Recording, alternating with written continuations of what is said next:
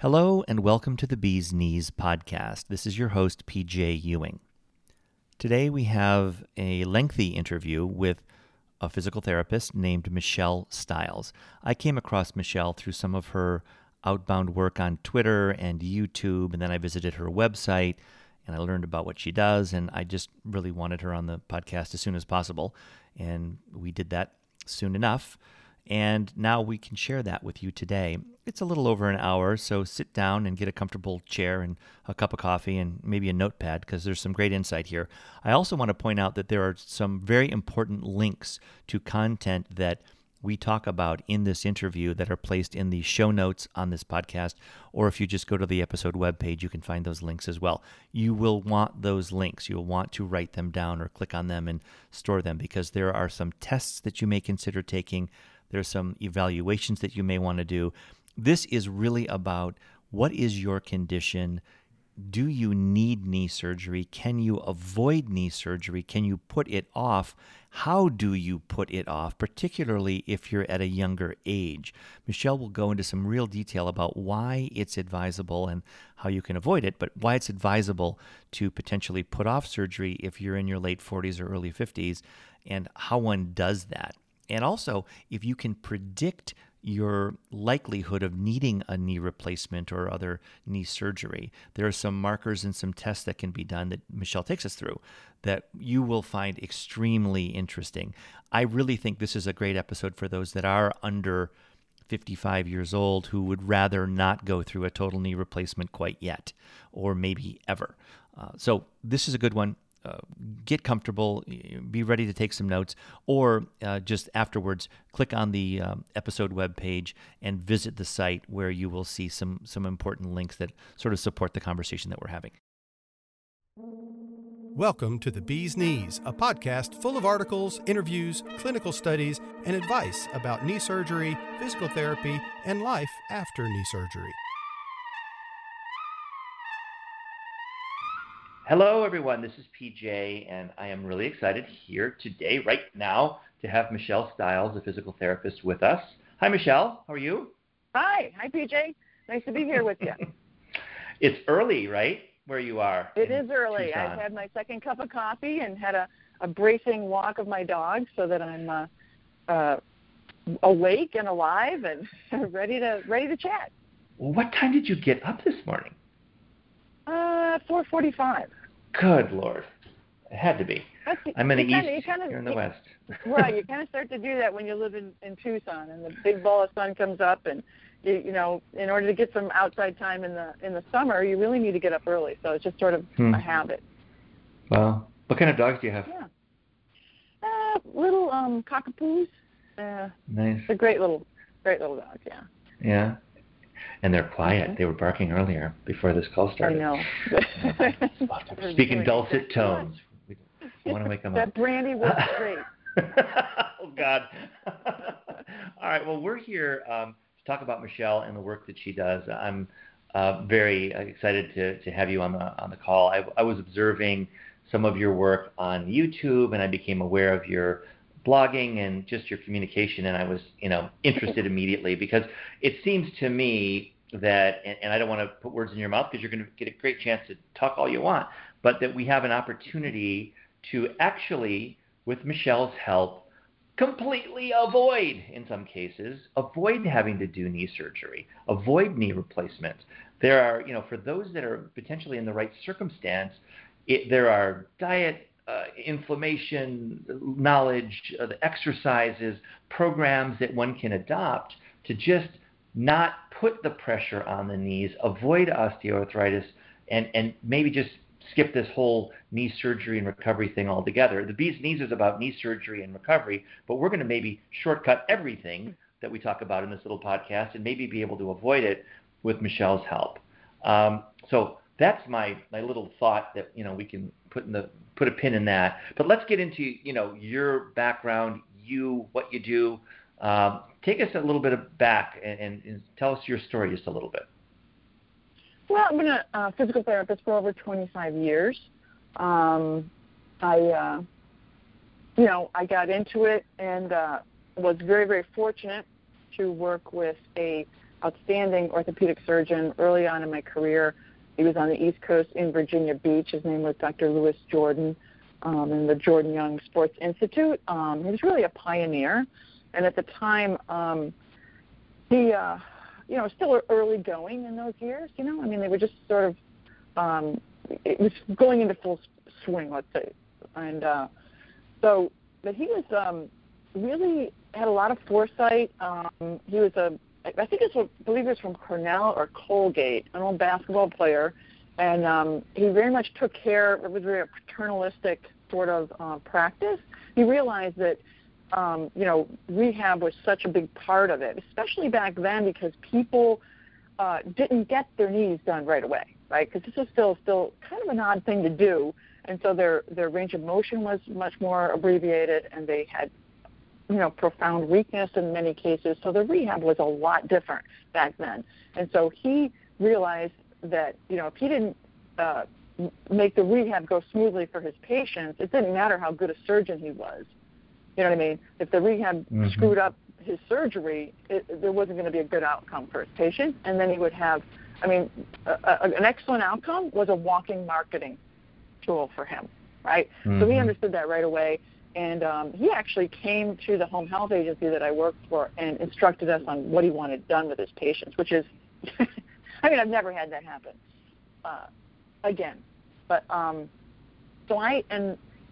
he's one of the first that advocated doing the exercises 4 times a day in that frequency level. And as a young PT, I thought, I think that's a little bit too much, geez, can my 80-year-old lady do that? And should I be suggesting that? And as I, worked with him longer, I was like, wow, I was just blown away. And then I added some things of my own, and that's the system that I ended up created, and then the book that I ended up publishing. And I thought, I just want to get this out there to people because, after I finished working with him, and then I worked with another pretty top group in New York, I went on the road, and I found out that, wow, there are a lot of gaps out here. There are people that are not getting something that I think is just like I thought everybody knew this. And, again, earlier on, before I had that experience, when, there's a basic set of exercises that we give everybody. And generally speaking, we'll go, well, if somebody doesn't do well, it's on the patient. That's kind of the default in therapy. So, well, they're not really doing them. They say they're doing them, but they're not. But what I really found out is that, when we have them measure, and one of the things that I did was change degrees to inches. So I created, a way for them to measure their progress session by session so that they weren't just treadmilling. And, what would happen was it would get stiff, and then they would stretch, and they would get back to that same point but no further, and then they would stretch again and go back to that same point but stretch. So they were actually doing the exercise, but they weren't effective for them. Anyway, so we tried, fix that, and again, I put, different pieces of this puzzle together, and as I had a lot of time, with people in the home, and I think that's another benefit of the track that I pursue, kind of outside the clinic, it allowed me to be one-on-one with people, figure out what didn't work for them and why they didn't succeed, and then, when I did get kind of the system down between Dr. Jordan's stuff and mine, I was like, wow, this really goes easily. And I was kind of amazed, because even 84-year-old women, it's like, I could tell you would make, if you would follow this system, you would increase 2 to 3 degrees per day. And now, for somebody, I'm kind of a go-getter, and I think, geez, it doesn't sound like very much. And when you show somebody 2 to 3 degrees on a goniometer, that little tool that you measure angles with, you go, wow, that's not very much. I'm doing all this work. But when you put 2 to 3 degrees together for a week and you get 21 degrees range of motion, it's phenomenal for people. It's a huge week. And a huge week. Yeah, that's amazing. Yeah. So, they would just, and I could just track it. I said, now, I would go into a patient on Friday, so now if you continue to do this, you're at this amount here, 2 or 3 degrees, so you should be here by Monday. And we'll check that. And they were. And so that's why I put it out there, the little book. So wait a minute, is that this Fast Track Your Recovery from a Total Knee Replacement? That's the book we're talking about, right? Right. Okay, and so it's all in there, the protocol that you described, that you refined from Dr. Jordan, the work that you did.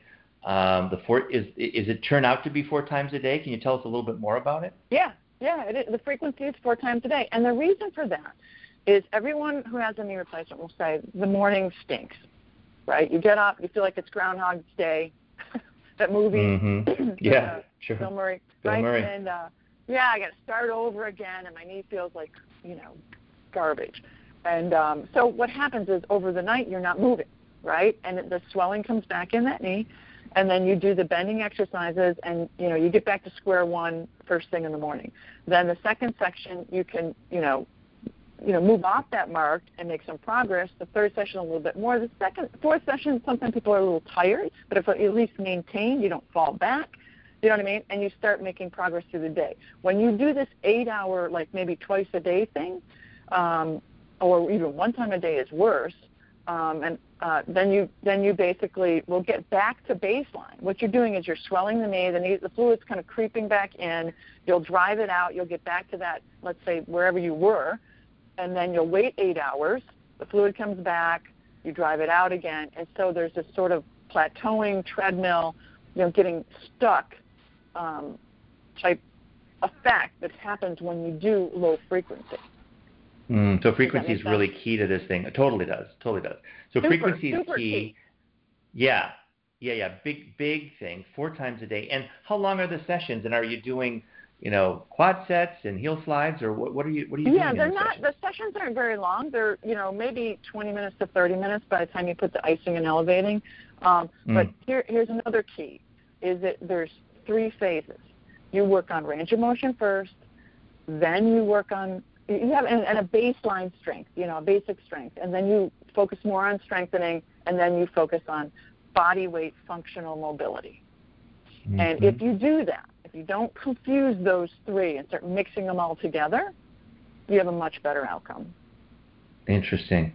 And is this something for people to start, 3 days post-surgery, 4 days? When do they usually get going? Oh, right away. The range, Got it. Right away. That was one of the things that, with the Jordan Young, we had they had pre-surgical education, 1, right? You don't want to educate them about their rehab recovery process when they have opioids flowing through their mind. Okay? Right. Because they're going to be a lot less. I mean, it's just like that doesn't, you shouldn't have that be the first time they hear what they're going to be doing. So the pre-surgical education was important. Then the hospital would push to get range of motion. And again, that was something I found when I went around, that a lot of these hospitals were just, hey, can you go up the stairs? Can you get in out of bed? You're going home. And they never bend them in the hospital because it's I don't know, they don't have the resources. I don't know why they don't. It's not good practice. I mean, they should be bending right away. Back in the old days, right, I call that, they were, you have to get to 90 before you can go home. So when they get that early push, then they would fall back when they went on, oral pain meds. They would fall back a little bit. So I usually see them, getting them at maybe mid-80s. We certainly had some bad cases, but a lot of them might have been mid-80s by the time I get them, and then we move on from there. Like there's a little bed program that's a basic strengthening program, okay, that you're doing along with it. But if I find that they can't make progress, I just say, okay, stop whatever that other stuff is and only focus on range until you get this thing moving, because quite honestly, that's usually the hardest part of what you're going to do. It's relatively easy to build strength back in the knee, but that getting that range of motion early is the bugger. And if I can get them to take their pain meds, get through that range, then everything else goes a lot easier. There's also a lot of evidence to suggest, and I've witnessed it firsthand, where building strength has to follow at least halfway decent range of motion. And if you get range of motion, you can then get to strengthening, and you're going to do a lot better. I've seen some research, and I've seen it sort of in practice. Well, so this was in 2012. You published that book. It's on Amazon now for those who want to consume this. Fast Track Your Recovery from a Total Knee Replacement. And that's a moment in time for you, I guess, right? I mean, is that the beginning of you kind of starting to put your own stuff out there, would you say? Yeah, I think I'm not sure. I can't remember actually if I think I had the blog up there for a little bit, and then part of that was just my sense that people were not getting adequate information, and that's sort of my nature. I'm trying to dig below the marketing hype for people. One of my favorite posts out there is the 501k guinea pig, and people really don't know. They think that the implants have clinical trials behind them. I don't know. Have you talked to this on your show before? I've not. No. Go ahead. Let's hear it. Okay. All right. So, let's say, Biomed or Zimmer or Stryker comes out with the iBalance knee or the whatever their, name of their latest implant is. People, think, okay, well, they've had to have had clinical trials to allow this thing on the market. The fact is they go through a fast-track approval process called a 501k, and the FDA will say, well, it's similar to everything else on the market. But it could be changing the components. It could be changing, a critical part of the structure. And that's why you see these lawsuits, because they get out there, and then in the first maybe, 5 years is when you're going to see that something maybe is wrong with that implant. Certainly you saw that with the hips, with the ceramic versus the metal, right? Mm-hmm. And now you see just different constructions of implants can have different failure points, and they won't know that until they get it in your knee. Start getting feedback. So that's the scary part. I always tell people to get the Honda Civic of knee replacement. Okay, right. You don't Sure. want, you do not, especially if you're young, BJ, because if God forbid, you're looking at a lengthy time in your knee anyway, and you get a bad implant, it has to be redone in 5 years. So let's say you're 50 and you have to have a redo at 55. You're looking at a third knee replacement, 15, 20 years down the road maybe, and we don't even know if they're going to last that long in younger people. By the time, with a third knee, you're looking, do we have enough bone left, Mm-hmm. And then the complication rate goes up, knee function goes down, the outcomes, are not as good. So, you really want to be really careful what you're putting in your knee. You only want a tested one. It's funny you say that because people yell. This is so great to hear from you, by the way, and we don't talk enough about it. And I talk to knee patients all the time. And do you know what hardware is in your body? Nope, no idea. I think it might be a Dupuis. I don't know.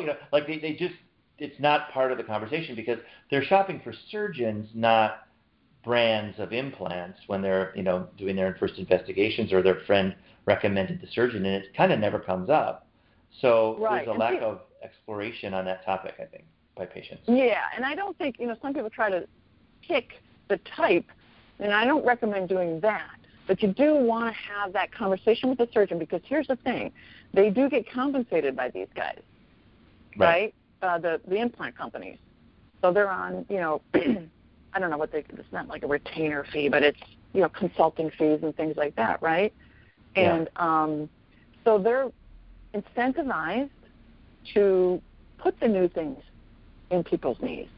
And so if you're, dealing with that, the old guys and the guys with integrity will not do that because they understand that it could be their reputation, right? Yeah. On the line. I think the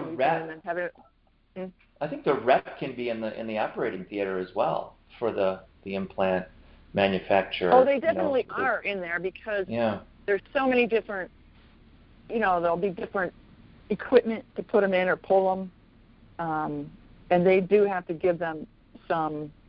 My cousin's actually a rep for spinal parts, so really? they're definitely in there with them so that they can kind of advise them on any different changes and things for that particular model.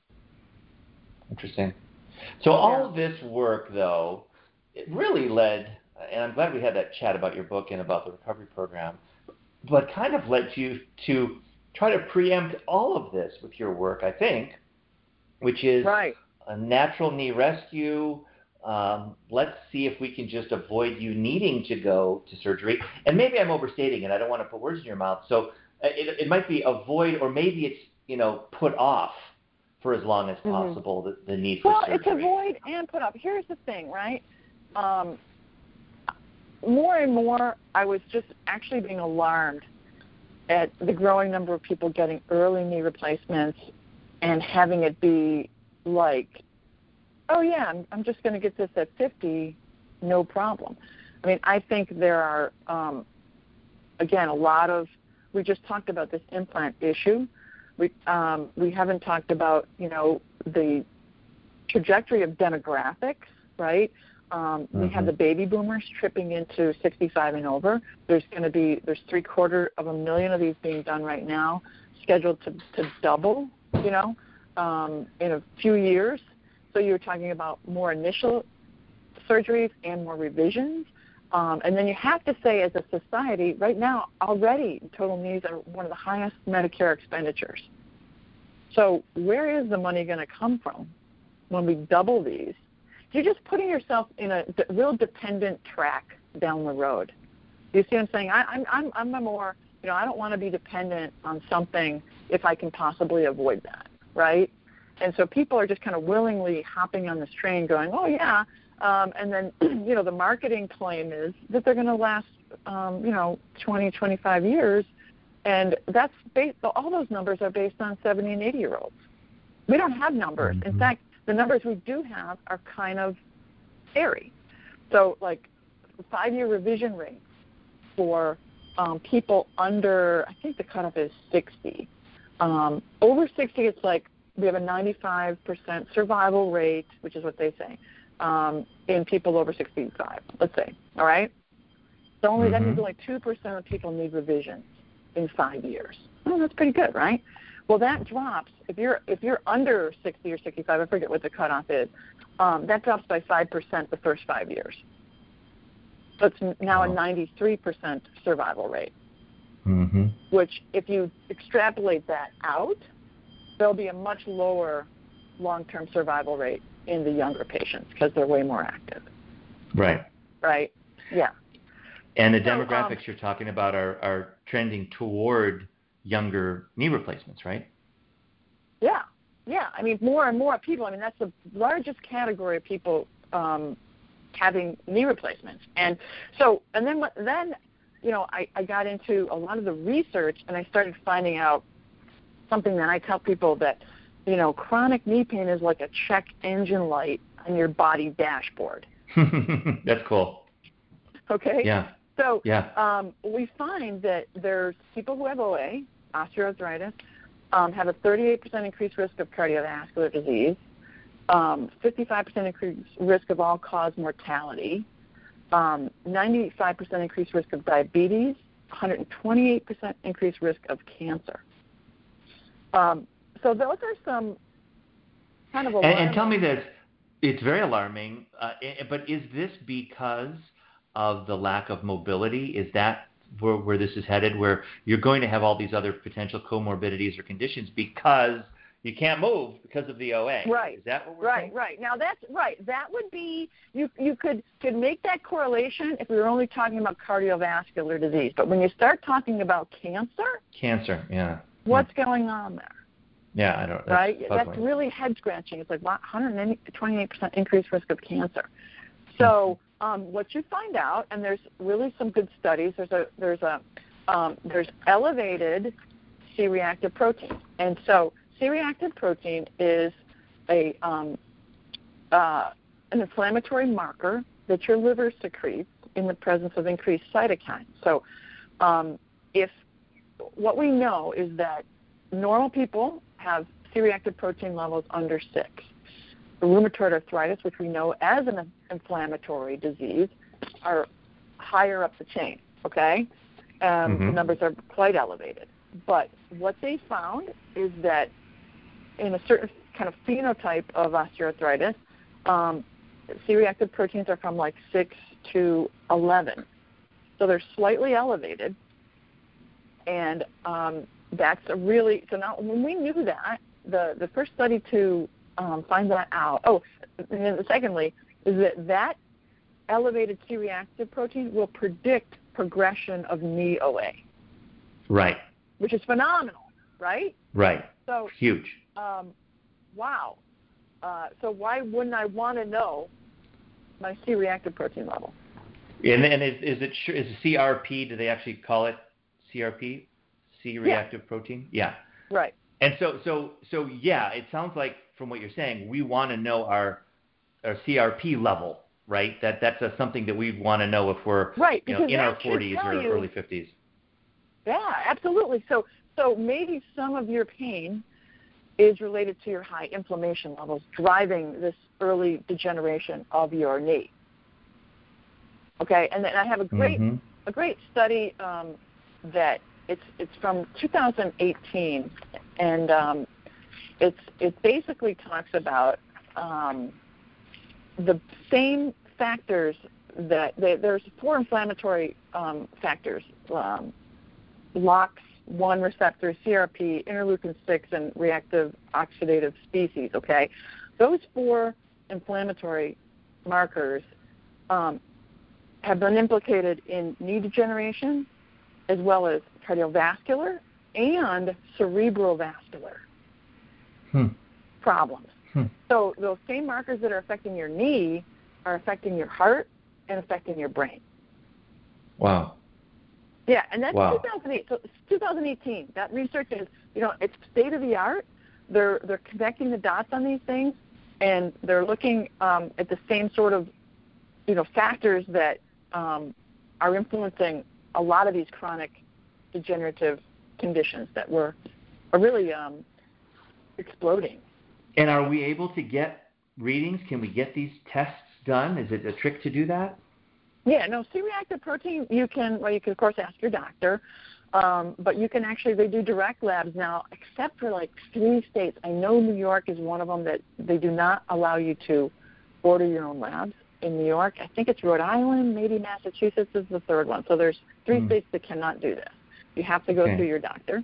But everybody else in the country can go on a lab, online lab company and order C-reactive protein. It's maybe $30 and get that test.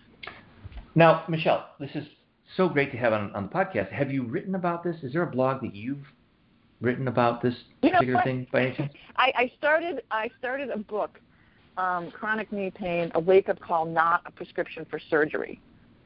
And I've been putting most of my efforts into that and blogging. My blog is more on the knee replacement recovery, and I feel bad. I just haven't had time to get it out there. So I've been doing some video content, and I will be blogging more on it. So, well, let me know when you do, because I'd like to make my audience highly aware of what you're writing, because it seems like, you speak with a lot of people that are younger, facing a knee replacement, and I don't think that they feel they've got much of an alternative. Oh, I'm just going to do it. It's just, darn it, it's time. And so they dive right in, and without some of the thinking that, they might have had indicators like you're describing. There might be alternatives, just physically and diet that you can take, which we'll talk about. But there's maybe a knee-jerk reaction to knee pain, and suddenly they find themselves in the operating room.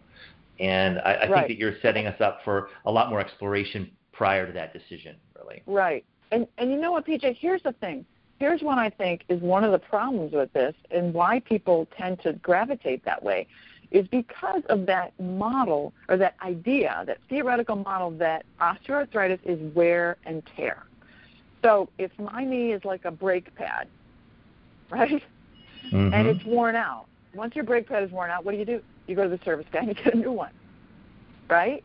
And so, but if it's inflammatory and there's conditions circulating around my knee causing it to degenerate earlier, then it's a completely different idea. And really, the research bears a lot of this out. They even did, so I wasn't so sure about helping people who had, joint injury. Now, because, that's you're specifically making the joint more unstable, right? You've had some intervention there. But there's even some research, some early research on, like, when they do mouse models where they kind of traumatize the knee, they do some injury to it, and then they put it in an inflammatory state, and they see a greater progression of that knee OA, from an injury even. Mm-hmm. So there may be hope both ways. Like the traditional inflammatory phenotype of OA, PJ, would be more related to somebody who hasn't had an injury, who has pain in both of their knees, because remember, it's systemic, right? That inflammation isn't going to affect one knee more than the other knee. Mm-hmm. And so, you've got somebody with both knees hurting them, and they're maybe, kind of younger, and they don't know why.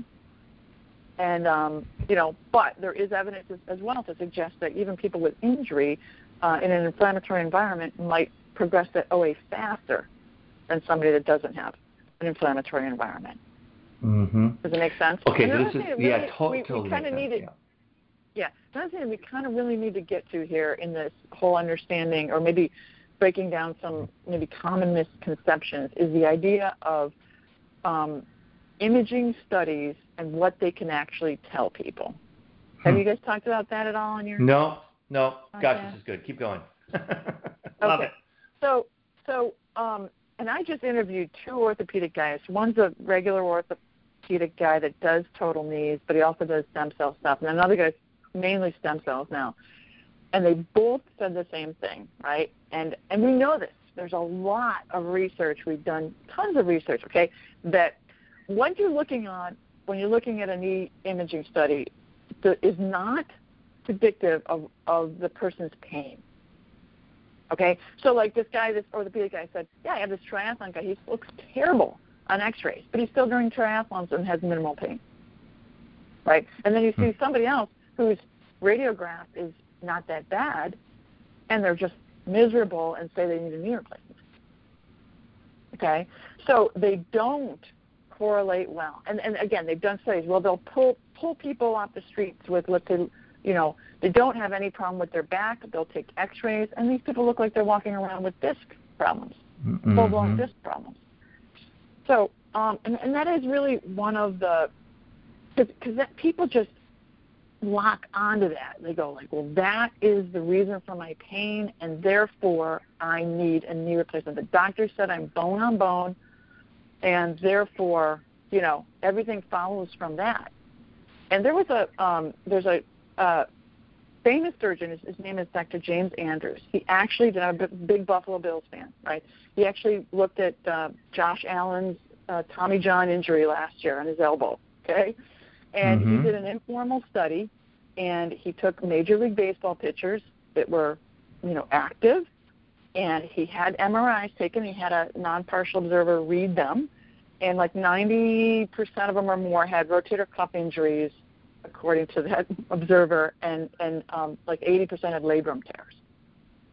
He's famously quoted in the New York Times in like 2014, so this is fairly recent, as saying, if you want to do a shoulder surgery, take an MRI. Which is phenomenal, right?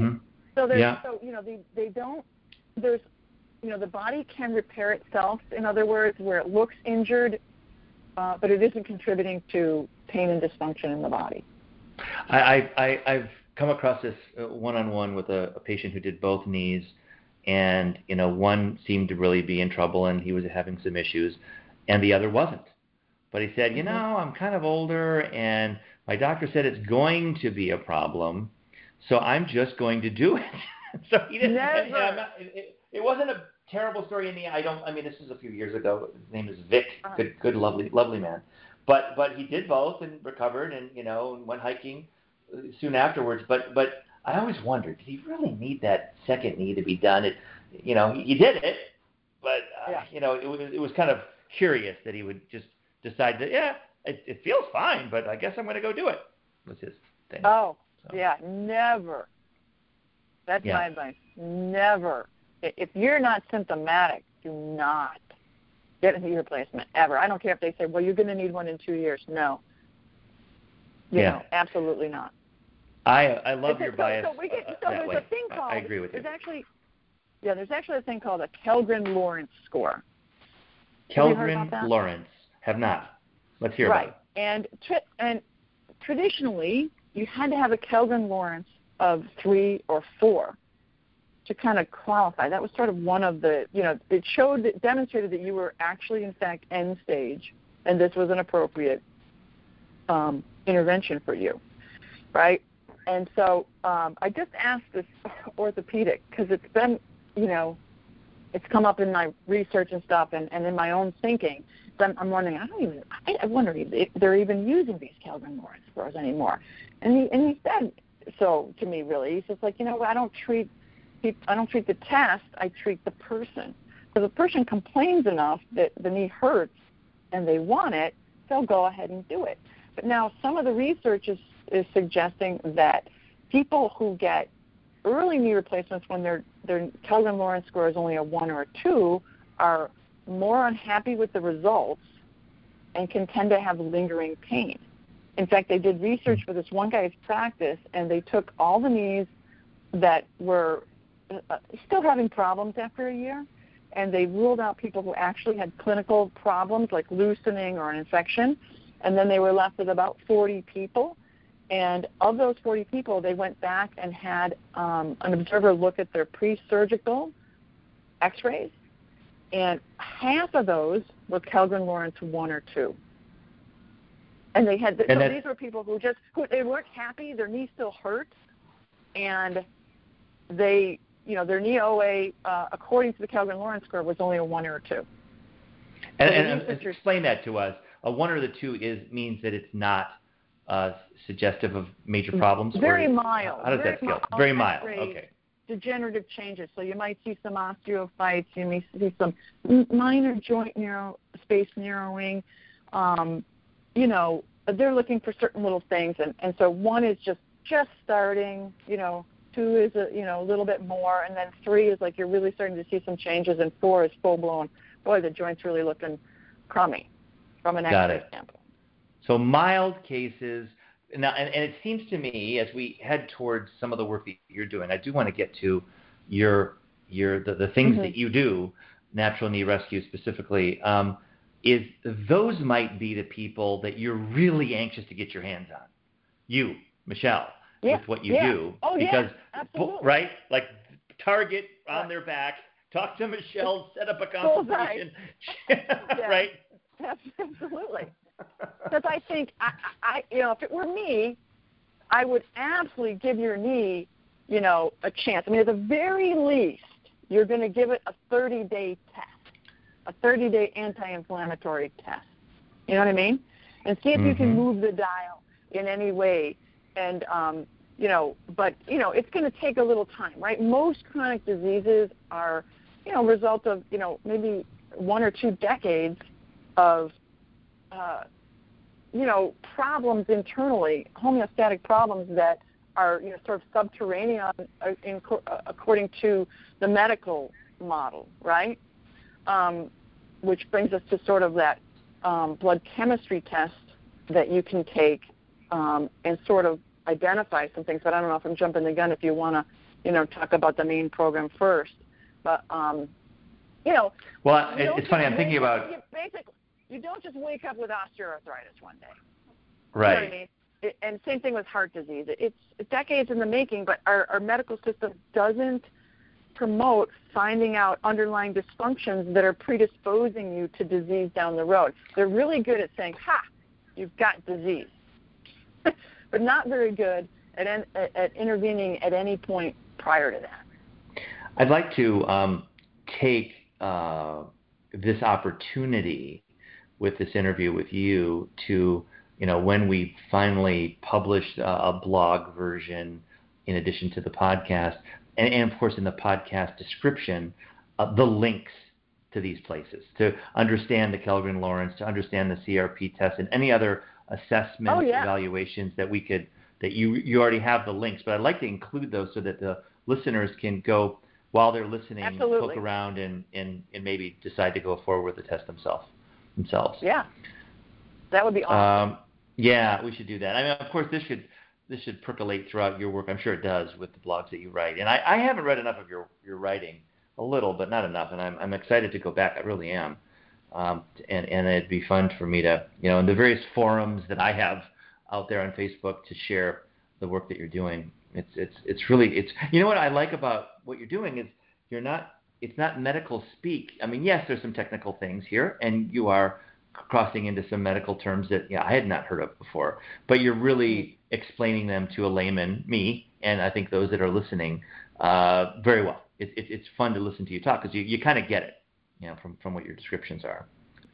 Right? If they go to that BoneSmart and they jump into that thread there, and that under 40 thread, and everybody's saying, "Hey, go for it." I just think really you got to think through this some more, right? There's a lot of other considerations for you to make a really good choice for yourself. Yeah, and we talked about that because you've got a concern over those forums and maybe where they're funded or what the dialogue is. And I have to be honest, I have a number of private Facebook discussion groups that I've created, and there's a bias that you'll see. For instance, the one that's growing the most is about bilateral knee replacement and recovery. And I asked recently, hey, if you were to do it again, would you do both knees? And it was 100%. Everybody, absolutely, do it again. And I was wondering, okay, well, maybe they really are all happy with their bilateral, but it also might be that, they made a decision and they want everyone to know that they made the right decision, right? Yeah. So it's like we're just going to, whether we like it or not, we're telling it because it's too late for us, and we want everyone to believe and validate us making the right decision. So, I don't know. There's a group bias there. Well, yeah, I wouldn't do it myself, but. Yeah, interesting. Okay, so let's get into the things that I observed on your website and your blog, and let's go into that first. It's totalkneereplacementrecovery.net, right? That's the right place to. Yeah, you can actually get. I'm kind of rebranding it a little bit because I am moving into the natural knee recovery. It's just where my passion is. I went through some health issues myself, and just realized, wow, I'm really missing the boat here. And I had a good friend that was a trainer, and he taught me some stuff, and I was just like, kind of blown away that there's just the potential to really step out of, not completely out of the mainstream model, but take ownership of your health in a way that is proactive and will be really profound for you. I mean, I've been in medicine 25 years, and a lot of what I see, I don't want my life to be like. You know what I mean? I don't want to be going to 7 doctor's appointments every month. You know what I mean? And it's not a future I want for myself. So I want to do what I can to maximize my health, so I can, keep away from these chronic diseases. That look, at cancer seems to be everywhere. You know what I mean? And even these knee replacements, they're exploding, right? People are getting lots of these, and I can't, I don't believe that we're all just wearing out our knee faster than our grandparents did. They worked hard, our grandparents. And they were on their knees kneeling. They were doing laundry, washing, and raising kids, and they were moving and using those knees every day of their life. And we may be more active with exercise and sports somewhat, but a lot of times, the rest of the time, we're relatively inactive, I think, compared to them. So I think that the flip answer to that would be obesity. So but we're also heavy. That's where we're wearing the joint. 4 pounds for every pounds of pressure. Yeah. The whole that whole equation, and suddenly I could argue with you about that, but your point is well said. The easy answer would be obesity, but that may not really explain it. It may be that we all just have a predisposition to want a technology-based solution. Well, here's the thing. Solve our problem. With obesity. Yeah, I agree with you. Yeah, that's a good point. But the obesity thing is that a lot of that visceral fat becomes an endocrine organ and releases inflammatory molecules. So there's where you have that. Okay, right? And then here's the thing that is really has researchers. It's really, I guess, when they started looking at it, is that obese people have higher rates of wrist osteoarthritis. So if you have wrist OA, it's not a loading issue. It's not a weight-bearing issue. It's not a wear and tear issue like you would at your knees. So why do obese people have higher rates of wrist OA? And that's really where the researchers started, I think, that glaring kind of inconsistency. Why is that happening? What's going on here? Maybe it's inflammation. Mm-hmm. And that, I think, finally, Michelle, let's get to your program. Okay. Because you know what? There's a lot we to could talk be distracted. I know. This is totally fun. Yeah. Honestly, we could go in a million directions, and I kind of want to, but let's get to what I've observed. Okay, so I downloaded the Kitchen Rescue from your website, Kitchen Rescue Pack Bundle. Now, tell me, first of all, is that something, did you create that, or is that something you just made available? What is that part of download? Precision Nutrition. Precision Nutrition is an awesome program and platform, which is what I'm using with patients. Okay. And the difference is it's habit-based, right? So, I use my brother as an example a lot. He did Nutrisystem. He lost 50 pounds, and then he gained it back. He lost another 70 pounds and gained it back. Why? Because they have meal plans, right? And so the problem is that you never really identify things like emotional eating, your stress habits, maybe there's a lot of reasons why or your cooking skills, your repertoire. I don't know how to cook real food. So as soon as you get off those boxed and processed, packaged meals, you still have the same problems. You still have the same diet and habits that you had beforehand. So he put it all right back on. So anyways, Precision Nutrition's focus is we're gonna address those, and I think it's phenomenal. It really is an awesome program. It's about nutritional transformation, but once you get those principles, you could even use it for life transformation. So that's where those resources come from. They're really, really well done. Everything they do is well done. I noticed. I watched the video on your site and downloaded the PDF, and so I was impressed with the program. And that's your level 2 nutrition precision coach, right? Precision. Right. But it seems like there were 3 focal points to the program, which is the anti-inflammatory part of this, the roadmap, daily check-ins, one-on-one coaching. But let me back up. Those are the functional attributes of the program. But who do you want to come visit you and sign up or become part of your program? And and what are the focal points of what you do? Well, anyone that's really seeking, obviously the best choice is somebody who we spoke of earlier, has knee pain on both sides, no real specific injury that they can attribute this issue to, and that really want to avoid a knee replacement. They have to be willing to make some changes. This isn't easy. PJ, it's not a quick fix. Sometimes it's easier to take I just get the surgery and then, I'm good. But I would tell people, hey, you're cutting out that check engine light that's trying to warn you of something. Maybe you've got something down the road. You've got an unhealthy environment, and that's one of the things that I kind of preach is you can't have a healthy knee in an unhealthy environment, right? There's this, when I do a presentation, I show these fish in dirty water. And I said, now what are we going to do with that fish? He's sick, but he's in an overcrowded pond, and so the water's dirty. Maybe there's some toxins and stuff like that. Should we give him a supplement?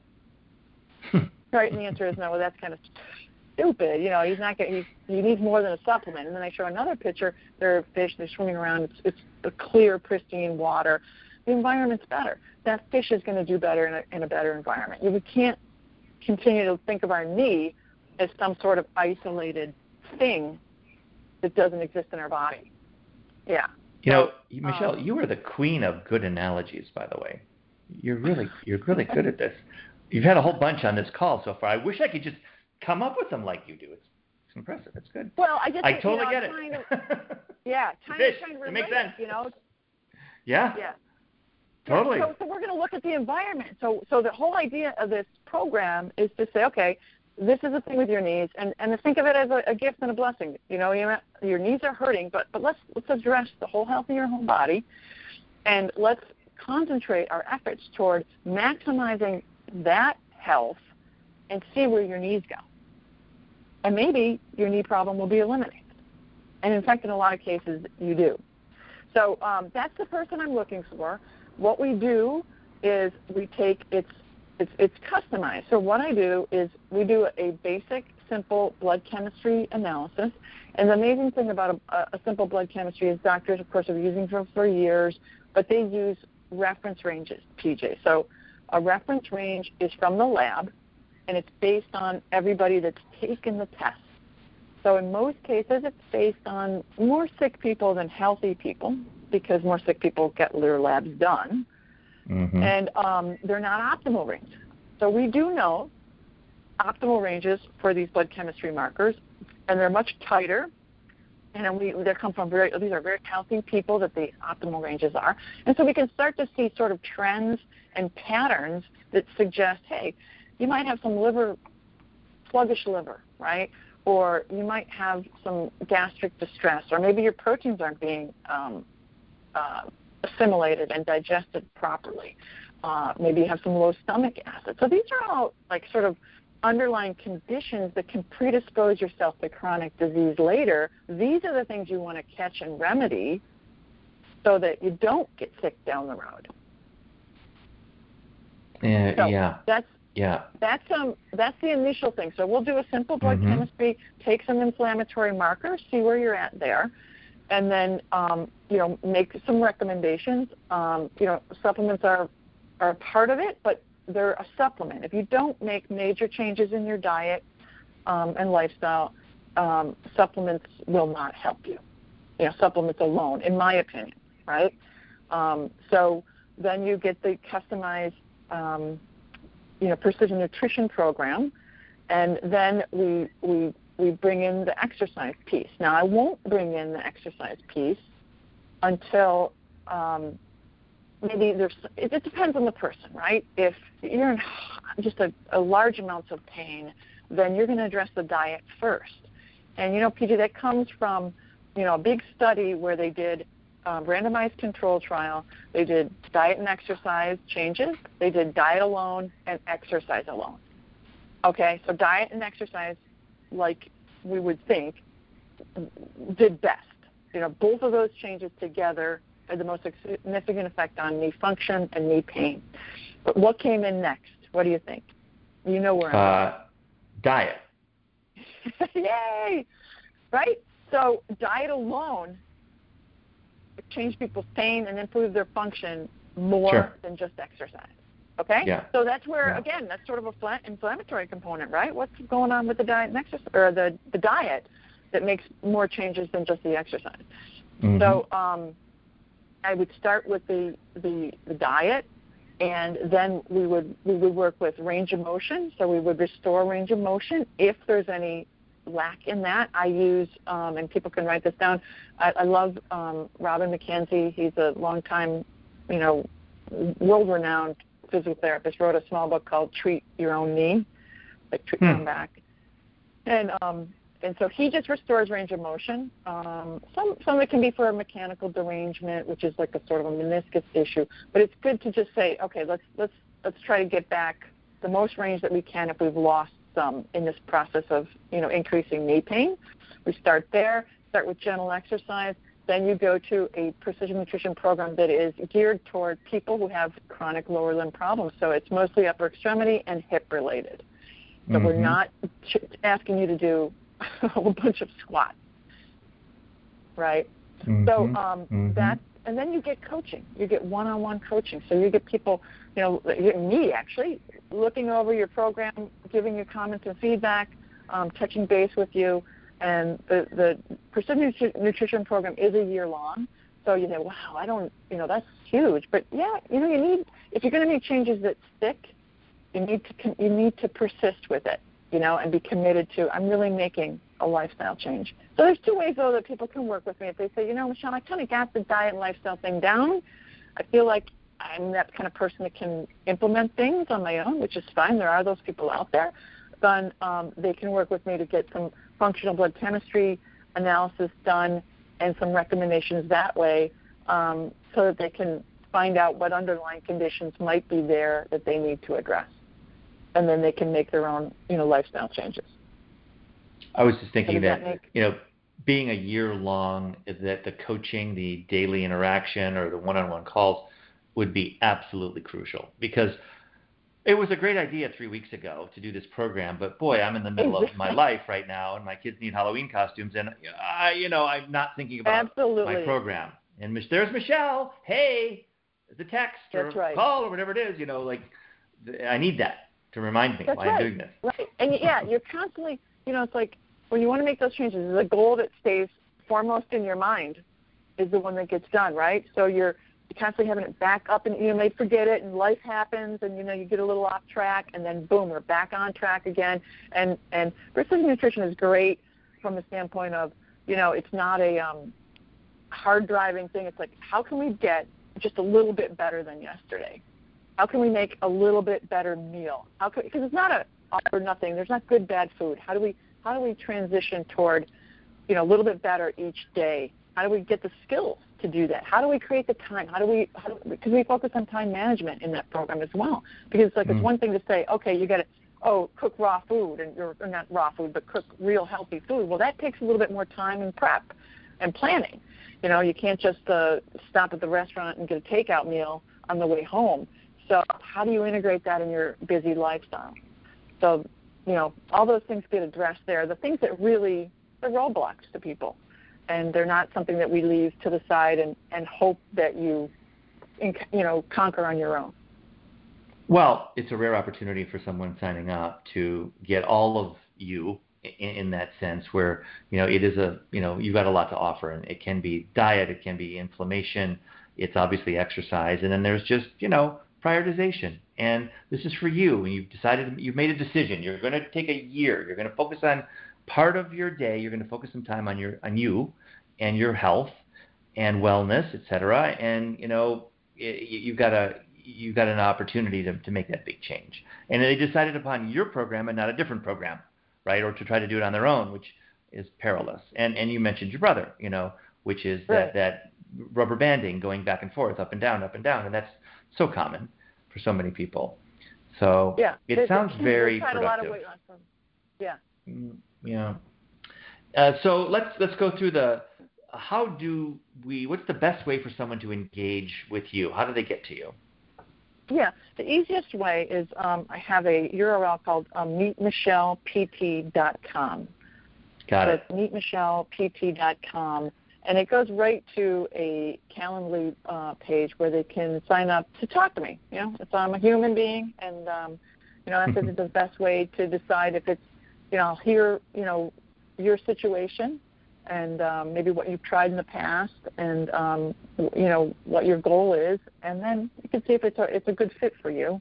And again, there might be some people that just want to do a functional blood chemistry, half year or maybe even quarterly to kind of keep track of those inflammatory markers. I actually have some customized lab panels created with Ultra Labs that people can get more full blown type, really in-depth look at their chemistries, inflammatory markers, or they can get and there's a lot to be learned from a simple blood chemistry stuff.